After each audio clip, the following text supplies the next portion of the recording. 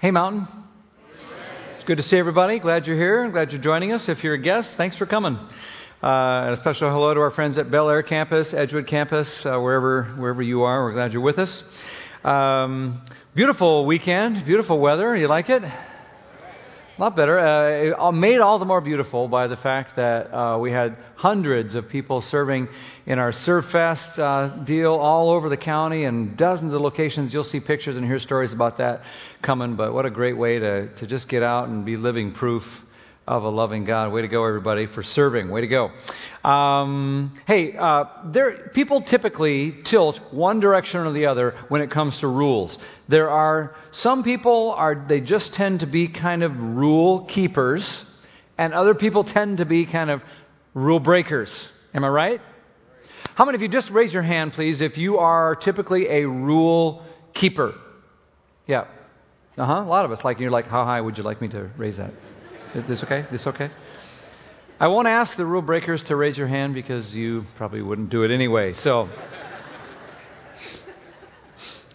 my son sent me a text the other day and said, if I had to describe myself in one word, it would be bad at following directions. He's a knucklehead. Rules create lines. Rules are the lines that say this is the way it is, and you don't go over that line. And some of us are rule followers. Rule followers are the people who, when you play a game, they want to read all of the directions on the box first. And they're like, and other people are like, no, it doesn't matter. Just start dealing the cards. We'll figure it out. Or just kind of, 5 cards, 7 cards, doesn't matter. They're like, no, it's on the box. Read the box. Stop. Wait, everybody. You go to the MVA and there's a line, and it says wait behind the line, and the rule followers are like. And other people are like, I'm going to step over the line if I want to step over that line. Right? Rule followers go to the airport. They're worried every time they fly that they're going to have some little bottle of water in their bag they didn't know about, and they're going to get flagged and then put on the news and then sent home because they have a water bottle in their backpack. But rule breakers, they're like bringing 2-liter bottles. They don't care. Just pull out whatever you want. We don't care, So I had a crisis one time. I was in college, I think. I was going home late at night, like 1 a.m., driving home, my little small town in Minnesota. And I came to a stoplight, and it was red, and I was sitting there like 2 minutes, dead of night, not a soul around. And I noticed that all 4 lights were red in all 4 directions.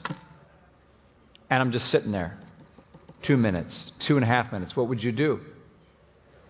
Some of you would be like, I would wait all night till morning, and maybe in the mornings a policeman would come and fix the light. Others of you would be like, well, I could turn right. Even though I live over there, I would go right and go around the block and find, you know what I did? I went through the stupid light because nobody was there and there was before cameras, and sometimes breaking rules seemed like the right thing to do, seemed like more important thing to do or more fun. I got some pictures for you. Let me show you some pictures of rule breakers. I like this guy, for example. Take a look at this guy. Look close. You see, I think that's so funny. You see the little diagram with the line through it? With the guy going like that and he's going like that? That is funny, you people. Why don't you get that? All right, take a look at this one. This little pup has figured out how to change the rules. Instead of no dogs allowed, it's dogs allowed. Yeah. How about these guys? Take a look at the sign. No shoulder riding. They're like, you mean like this? Is this what's not allowed? I love this picture here. Photography prohibited by federal law. Let's snap a picture of that. Here's another sign that isn't being obeyed very well. And finally, this little girl, I love this girl. No dogs, no bikes, no swimming. She's got her scooter bike and her pup, and she's got a decision to make right now, doesn't she? And the truth is, all of us have decisions to make all the time when it comes to some of the lines and rules around us. And the hardest decisions are not just lines and rules that have to do with signs at the beach or at the MVA, a literal line. They're the lines sometimes in the interior part of our lives. Lines that come from fear. Fear creates lines beyond which we're afraid to move. We get into life in places where we get into comfortable places. We call it the comfort zone. And we don't like to move past that. We don't like to step over that line and get out where we have something at risk. We have interior fears. We have societal expectations. We have what'll people think. We have all kinds of lines and boundaries that box us in and keep us in a nice, safe, tight little place.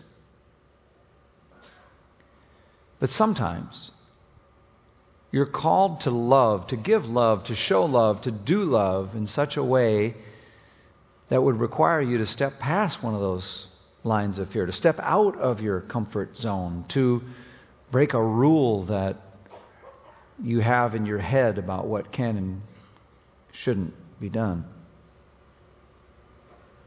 We've been talking about love in recent weeks and trying to help get it kind of straight and fresh in our minds, because a lot of times we get mixed up about what love really is. Love really isn't passive, it's active, it does stuff. You remember the artist Rodin, who made that sculpture called The Thinker? Act sophisticated, nod your head like you know what I'm talking about. Here's a picture of it, The Thinker. He's sitting there deep in thought, contemplating, and there's a place for that in Christian faith. We need deep thought, but sometimes love does. I love what this cartoonist did with that same thing. Take a look at this picture here. There's the thinker still sitting there. Where's the doer? I don't know. He's out doing stuff. And sometimes that's what love is. Enough thinking about it. It's not just sort of deciding what I would do if I ever got around to it. Love does stuff. It's active. It reaches. It risks. It sees lines of fear and it steps past them. It sees comfort zones and cozy couches that we want to stay in for the rest of our lives. But if we do, we'll be the most boring, lifeless individuals. And by the way, you cannot follow Jesus if you don't step across lines of fear. You can't do it.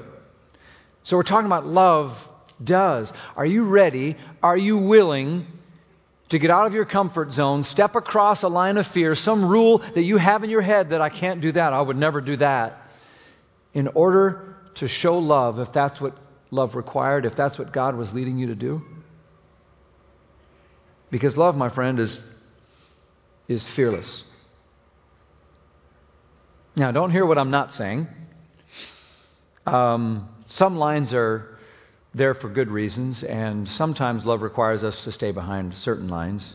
Don't hear what I'm not saying. There are lots of lines that are for our good, and they honor God, and they help other people. I mean, I think of this week I had a decision to make. There's a kind of line that the Scriptures give us about losing your cool. When you just kind of go off and let your anger just vent in all directions, and you step over that line. There's a line that says, stay behind that. Don't go over that line. You're going to end up regretting it and hurting someone. But when you step over, you always do end up regretting it and hurting someone. That's a good line to stay behind. There's a kindness line, isn't there, right? To step beyond the line that's kind into the realm of unkindness is going to end up being something that doesn't help you or honor God or help anyone else. When you want to get revenge at someone, there's a vengeance line. We're better off not crossing that line. Leave getting even to the Lord. Stay behind it. There are sexual boundaries that Scripture gives us, for example. If I want to honor my wife and stay faithful to my mate, there are boundaries that will be helpful for me to honor God and just help them and everyone else. So there are all kinds of good lines that are the best for us to rein in our selfishness and some of our sin. I get that. But I'm here to tell you what I bet you already know. And that is that sometimes there are some lines that need to be crossed. Sometimes you got to take your dog and your bike to the beach if you want to follow Jesus and you want to love in ways that matter most. Like a kid on the playground. Like when I was in 6th grade, I weighed about 8 pounds. And, as I was used to this, all these big kids. And some big guy come up to you and he'd be like, draw a line in the sand. He's telling you, it's like, draw a line right there. And it's like, I dare you to step across that line. And he's standing there. So that little kid's sitting there and looking at that line. Looking at that guy. Looking at that line. What are you going to do? What are you going to do in that moment? You're looking at the line. You're looking at that guy. What are you going to do? And sometimes what love does is it just like a boss steps across that line. And sometimes when that happens, the bully goes running. Because perfect love casts out fear. Are you crossing any lines like that? There was a man who ran a restaurant in the Deep South many years ago in this country, in the 50s. It was a segregated America. It was an ugly thing, but everyone said it was the way it was. He had a restaurant, and the way the rules worked is black folk had to come around the alley in the back and come in the back entrance. And they ate on wooden stools in the back. They'd take their money, but there was a line in the middle of the store, a physical line drawn in the store. No one from the back was supposed to go to the front. No one from the front was supposed to go in the back. And he had a growing conviction from God as a Christian man about that. He grew to hate that line. He grew to recognize it might be a rule that was meant to be broken. He began to wrestle with what love would do. And he was afraid of crossing that line because of the business he would lose and the reputation he would risk. There are lines that need to be stepped across to do what love does. Am I right? And we all get to decide whether we're going to live behind those lines, safely tucked away in a zone of comfort and safety, or whether we're going to have an adventurous faith that is alive and following Jesus wherever He's pushing, nudging, leading. But you can't follow Jesus without stepping across the line. And the fears are real. What if I get rejected? What will the people say? What will I think? Or this is not comfortable. Or I don't know enough about this. I don't know how to do this. That person's different than me. Some rules like that need to be broken. Now, Jesus was a guy who actually was a rule breaker. I don't know if you're accustomed to thinking about him that way. But let me take you through a few things in the Bible that will help you see how much Jesus, on occasion, just stepped up and stepped across lines so that you and I can be thinking in a real serious way about maybe areas in your life where God might be pushing you out of your comfort zone to step across a line of fear. Be a rule breaker in the name of love. So, open your Bible if you've got one, or on your phone, or wherever you keep your app, or we'll put them on the screen so you can follow along if you don't have that. And we'll start with Luke chapter 13. This is one of the Gospels telling the story about Jesus here. Picking up in verse 10, it says this: One Sabbath day, as Jesus was teaching in a synagogue, he saw a woman who had been crippled by an evil spirit. She had been bent double for 18 years. You can just see her doubled over in pain and unable to stand up straight. A picture of bondage and suffering here with this woman. And Jesus instinctively knows what is the most loving thing to do here. Now, there's a problem, and that is that it's the Sabbath, and you're not supposed to do work on the Sabbath. You're not supposed to walk a certain distance. There were strict rules about the Sabbath. There were lines all through. And this is a big deal. It's not like a little minor thing. Keeping the Sabbath is one of the 10 commandments for the Jews. And they're in a synagogue, for crying out loud. So that's a good place to keep it. Like if you're going to cuss, don't do it around the preacher at least. If you're going to break one of the 10 commandments, can you please not do it in the synagogue?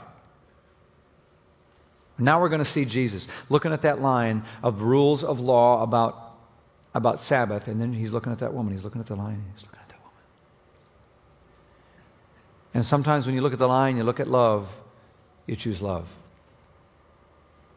Verse 12, when Jesus saw her, he called her over and he said, "Dear woman, you are healed of your sickness." And then he touched her. And instantly she could stand straight. And how she praised God. I would say so. I would think. And you might be interested to know that in the original language in the New Testament, that phrase there that says he healed her of her sickness literally means he untied her. He set her free. He loosed her. He unbound this woman. And so she is celebrating and praising news. I mean, this is great news, right? Right? Right? Wrong. Wrong. Look at verse 14. But the leader in charge of the synagogue was indignant. That means he was ticked off. That Jesus had healed her because it was, what? The Sabbath day. And there are lines. There are rules about the Sabbath day. Here's what he said. There are 6 days of the week for working, he said to the crowd. Come on those days to be healed, not on the Sabbath. Can you believe this, joker? I mean, this is as hilarious as it is pathetic. I know this woman had a massive life change. She's been bent over for 18 years. I know it's an amazing miracle, and our town has never seen anything like it, but can we please try to not do it on the Sabbath? It's like, are you serious right now?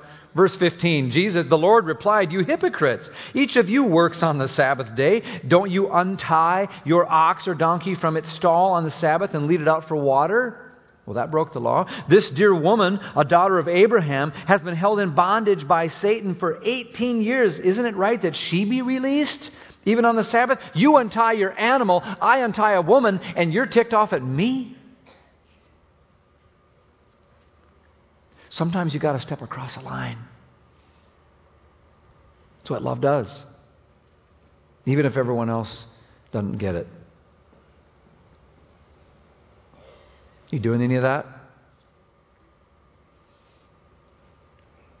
Matthew chapter 8. Flip back. Another one of the stories about Jesus. Start in verse 2. "Suddenly, a man with leprosy, approached him," that's Jesus, "and knelt before him. 'Lord,' the man said, 'if you are willing, you can heal me and make me clean.'" Now, you know the rules about leprosy, right? Leprosy is bad stuff. Worse than the Zika virus. You just don't go near it. And the Old Testament's got laws and rules about leprosy. If you're unclean, you don't touch that. You don't touch lepers. Okay, you stay away from them because then you'll become unclean. And not just sort of physically, but spiritually. There was it was considered ceremonially, ritually, spiritually unclean. It's bad stuff. There's a line in the sand right here. You don't go over it. You don't touch those lepers. Jesus looked at that line and looked at that man. Looked at that line, looked at that man. And you know what he did. Verse 3. Jesus reached out and what? He touched him. It's the one thing you weren't supposed to do. "Well, I'm willing," he said. "Be healed." And instantly the leprosy disappeared. Verse 4. "Then Jesus said to him," Don't go blabbing about this yet. That's my translation. "Instead, you go right to the priest and you let him examine you. Take along the offering required in the law of Moses for those who've been healed of leprosy," blah, blah, blah. In other words, Jesus isn't just a willy-nilly rule breaker because he thinks it's fun and he's kind of a rebel. No. Here he's instructing the man to follow to the letter of the law everything else you're supposed to do if you ever got cleansed. If you read Leviticus 14, go read it for yourself. There's a whole bunch of rules about what you do if you get cleansed from leprosy, and you do exactly what Jesus said. Jesus wasn't a casual, flippant rule breaker for the sake of breaking rules because he was a young punk. No. But he looked at the law, and he looked at the line of law, and he looked at love, and sometimes he had to step across that law or that line in order to love. And there are times when you might have to as well.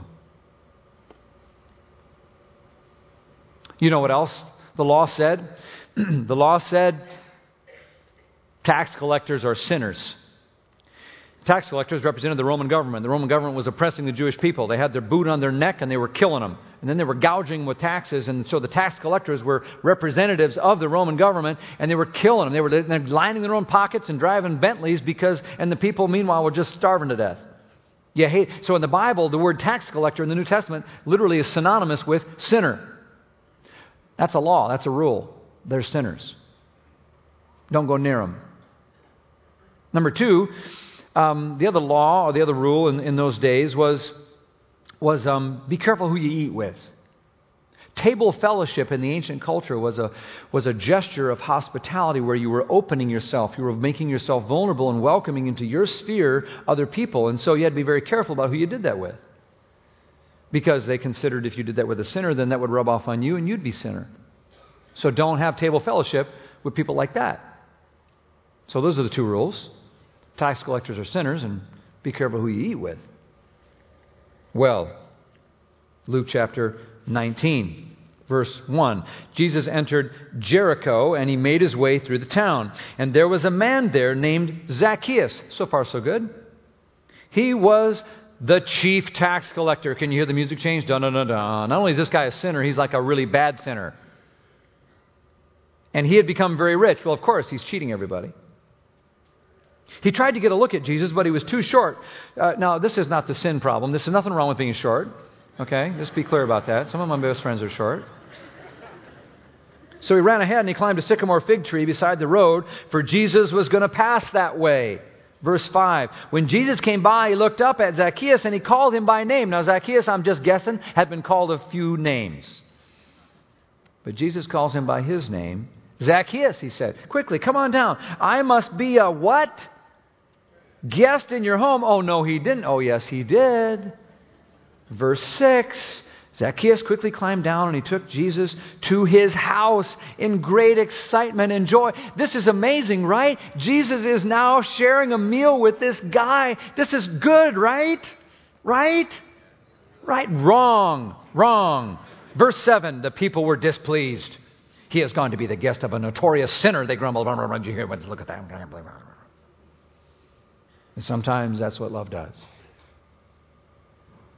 Sometimes that's exactly what love does. The people that other people call names, you call by name. People that everybody says stay away from, you sit down and eat with. Verse 8. Look what happened to Zacchaeus. Meanwhile, Zacchaeus stood before the Lord and said, I will give half of my wealth to the poor, Lord. If I've cheated people on their taxes, I will give them back 4 times as much. When people say they're changed and having a religious experience, I just say that's very interesting. When they start giving money, then I believe them. This guy's a changed man. Jesus responded, salvation has come to this home today. For this man has shown himself to be a true son of Abraham. This guy is going to heaven. This guy is as much in the faith. This guy is as close to God as anyone is. For the Son of Man, Jesus said about himself, came to seek and to save those who are lost. I came to step across lines. There was a line across the threshold of a tax collector's house. You were not to go in. Jesus looked at that line, looked at Zacchaeus, and you know what he did. And we're called to do the same thing. And some people will be more upset. Here's a guy whose life has changed. He's given money back to the poor. He's going to be in heaven because of this encounter. And some people are more upset that Jesus is sitting down in his kitchen. But sometimes you got to step across a line because that's what love does. Are you stepping out of what's comfortable? Are you stepping across any lines that the only reason you're not loving someone or some way is because you're afraid? Are you safely tucked up in your comfort zone? Sometimes our families create little zones with lines all around. Oh, we don't talk to people like that. I don't know how those people are. And so we stay living within the confines of that box. Well, she crossed you. That's a line. Never go across that line toward that person again. And you live that way and you start finding yourself in a really small, little, ugly box. But love, you know what love does? It steps across lines when God nudges you and encourages you to do the things that Jesus would have you do. Because as 2 Timothy 1 says, God didn't give us a spirit of fear and timidity. Here, I'm going to give you my spirit so you can be all more afraid. No. I give you my spirit so you can have spirit of power and love and self-discipline. Notice that fear and love are on opposite sides of that equation. As 1 John 4 says, there is no fear in love. But perfect love drives out fear. It casts it out. And I would say, perfect love actually casts us out. It drives us out past our fears as we step over the line. I encourage you to be thinking about comfort zones that you're in, cozy couch of safety that you sit in. And ask yourself if you think Jesus might ever want you to get up off that cozy couch and serve and love in some humble little small way, maybe a big way, I don't know. But you'll be better off, and so will the kingdom of God, if you do it.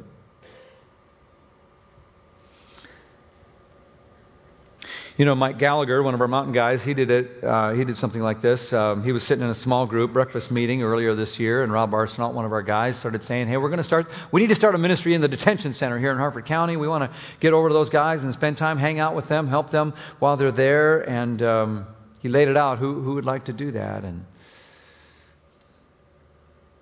Mike found himself seeing a line right in front of him of fear and challenge. But he stepped across it and raised his hand. And he and 5 other guys have moved into this ministry. And he said, immediately, as soon as we signed up for this thing, this ministry in the detention center, I saw all these lines. I was afraid. I was afraid for my own safety. My biggest fear, he says, was failure.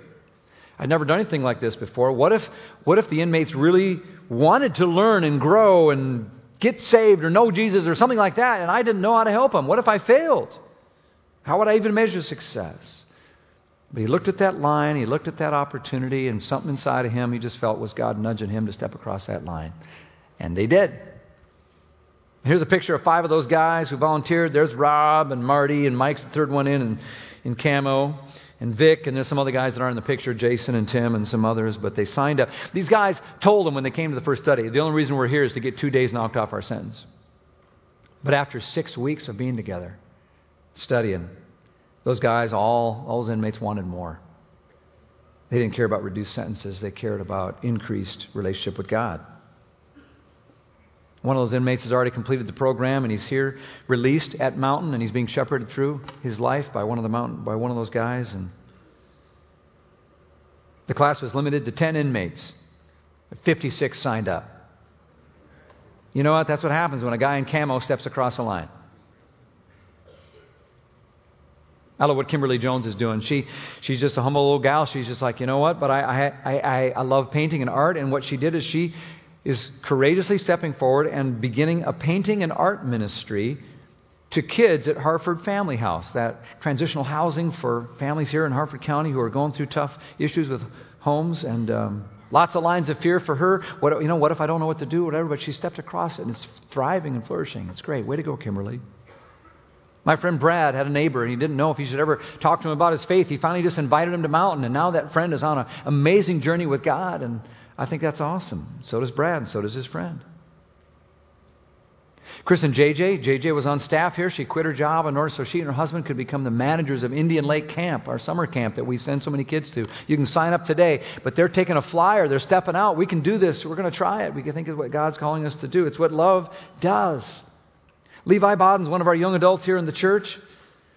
We had Serve Fest Saturday, and we had a project that was going to be 50 people going to help 4-H and do some work in Harford County, and we asked Levi to lead it. And he said in his words, "Sweet, just let me know. I'm only 19, but I'm up for anything." Way to go.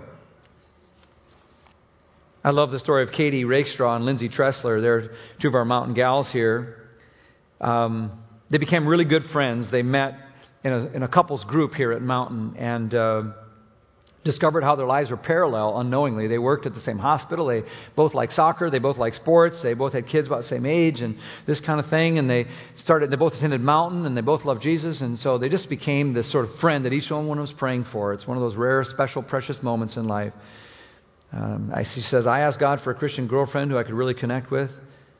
And boy, He delivered in a big way. So there they were. She says they were just minding their own business in a small group meeting one night when we heard about how there's a lot of people at Mountain who are not yet in groups, and there's groups that need leaders. And so we prayed about it as a group, that God would raise up someone to step forward and lead a small group for someone else.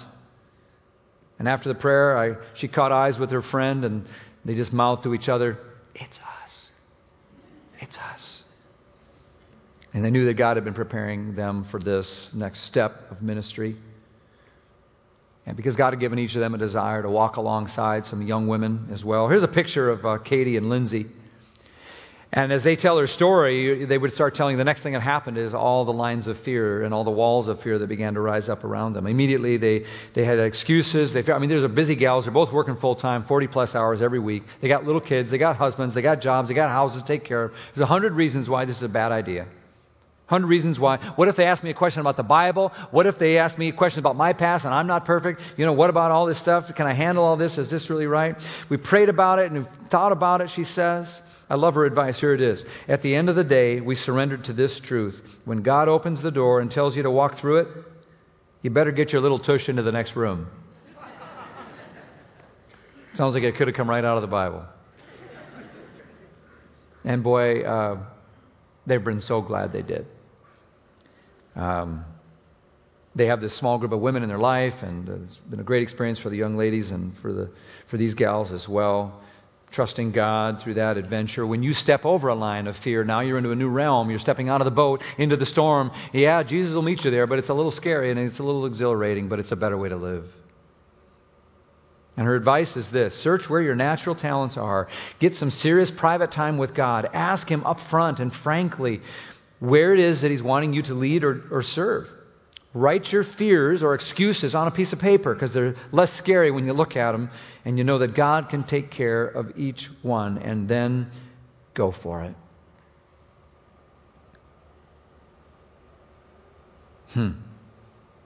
Pretty powerful stuff. Sometimes God is going to invite you to step across a line toward something you need to do or a place you need to go. Sometimes it might even be toward a person. And I think especially, don't we struggle with stepping across lines toward people that are unlike us?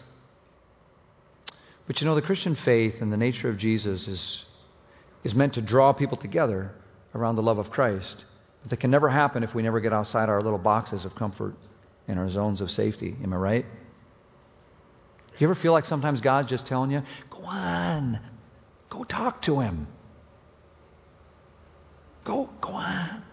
Has that ever happened to you? Let me tell you a story of someone it happened to. After the time of Jesus, this is the early church, and they're still finding Jesus leading them forward. Acts chapter 8, verse 26. Now an angel of the Lord said to Philip, Philip's one of the early guys that hung out with and knew Jesus, go south to the road, the desert road, that goes down from Jerusalem to Gaza. Sometimes God's going to talk to you, nudge you, and tell you to go someplace. Are you available? And would you do it if He said? Even if you don't know what you're going to do when you get there. Verse 27, so Philip, he started out, he went. And on his way, he met an Ethiopian eunuch, an important official in charge of the treasury of the Kandake, which means Queen of the Ethiopians. This is a high government official, the CFO of the whole country. His man had gone to Jerusalem to worship, so we know he's a Jew. And remember, the Jews were killing Christians in those days. We know he's an Ethiopian, so he's a black-skinned Ethiopian. So there's some pretty significant ways that he's different than Philip. And now he's on his way home, sitting in his chariot, reading the book of Isaiah the prophet. And God says in verse 29, Philip, go stand over there. Go by him. Go stand over there. Verse 29, the Spirit told Philip, go to that chariot and stay near it. I love what verse 29 says. It says Philip ran. He didn't saunter, he ran over there because he wanted to obey God. And he heard the man reading Isaiah the prophet. Do you even understand what you're reading? Philip said. And now we've got a conversation happening. Verse 31, well, how can I, he says, unless someone explains it to me. So he invited Philip right up into his Chevy Tahoe right there to sit down and have a conversation with him. Isn't that amazing how that happens? Verse 35, Philip began that very passage of Scripture and told him the good news about Jesus. Verse 36, as they traveled along the road, they came to some water, and the eunuch said, look, well, there's some water right there. What can stand in the way of my being baptized? I talk to some people, they're like, do I really have to be baptized? I mean, do I have to? And this guy's like, why wouldn't I? Why can't I? And he gave orders to stop the chariot. Both Philip and the eunuch went down in the water. Philip baptized him. And by the way, we're having a baptism splash tonight. If you've never been baptized, you can do what this guy did. Right out here in the Commons at 6:30 tonight. Just meet me here, and if you need to get baptized, we'll let you get baptized. But I hope you get what's going on here. Here's this Ethiopian official who's now a Christ follower because one guy listened to the Spirit of God say, I know he looks different than you. I know he might kill you.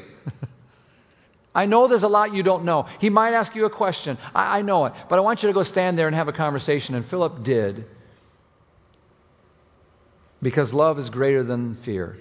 It casts out fear, and it casts us out past our fear. My friend John Machapi was reflecting on this, and he said, in today's racially charged culture, how often do we miss out on what God wants us to do? Simply because we don't engage in conversations with people who might look different than us, so we have a line we stay behind. But God can use these relationships to do incredible things in us, in them, in the world, in the church. If we're present to listen and talk. One of my friends from the Edgewood campus, he's on our staff here. He has another job at ARC. And he said, when I first started working with adults with disabilities, I had some hesitations. I had a lot of fears and preconceived notions. I was so worried that, maybe they wouldn't understand me and I wouldn't know what to do. He says, I wondered if I would really give my heart fully to them. I mean, if I just faked it, would they even know? But as I started working with these different individuals, he says, I just got to know them. All my fears dissipated, and all of my preconceived ideas and prejudices about special disability adults went away as they just loved me authentically and without any expectations and preconceived notions. They just wanted me to love them back in the same authentic way. And now he just loves that job, and he loves how he's learned to love unconditionally, and they eat lunch together 3 times a week because he stepped over the line. I just bet that God's got some line that's out in front of you, maybe of your own making. Maybe it's an interior line of fear. Maybe it's a box of societal expectation. Some rule that just needs to be broken so you can love without fear. One of the ways that I love that this church shows love is like what we did at Easter with our offering. I just said, hey, if you've got extra funds and you're able to give to this Easter offering, we've identified some areas that we think are just right at the heart of God's concern, and we're just going to give every dime of it away to these places that are doing great things. And you all were so generous. And one of those concerns and areas is refugees all over the world, these people who are displaced and homeless and going through this terrible stuff, and there's so many, and how can we help? I'm so thankful for groups like World Relief, who are on the job helping empower and change that kind of situation. And so we thought it'd be fun just to welcome a representative, James Meisner, from World Relief. So if you'll welcome him today, let's welcome him to come.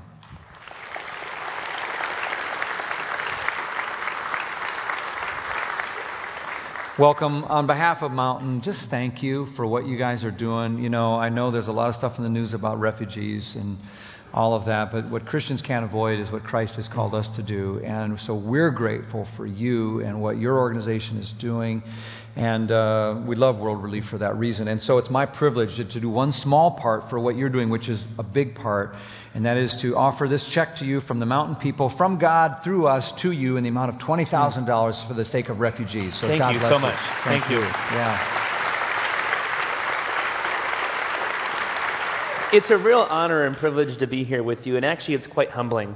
I was in the Middle East last month on the border with Syria, can't tell you exactly where, meeting with refugees in the places that they now call home, in apartment buildings that are run down and makeshift structures on the sides of hills, hearing their stories, fleeing, of going through the night, of taking their kids.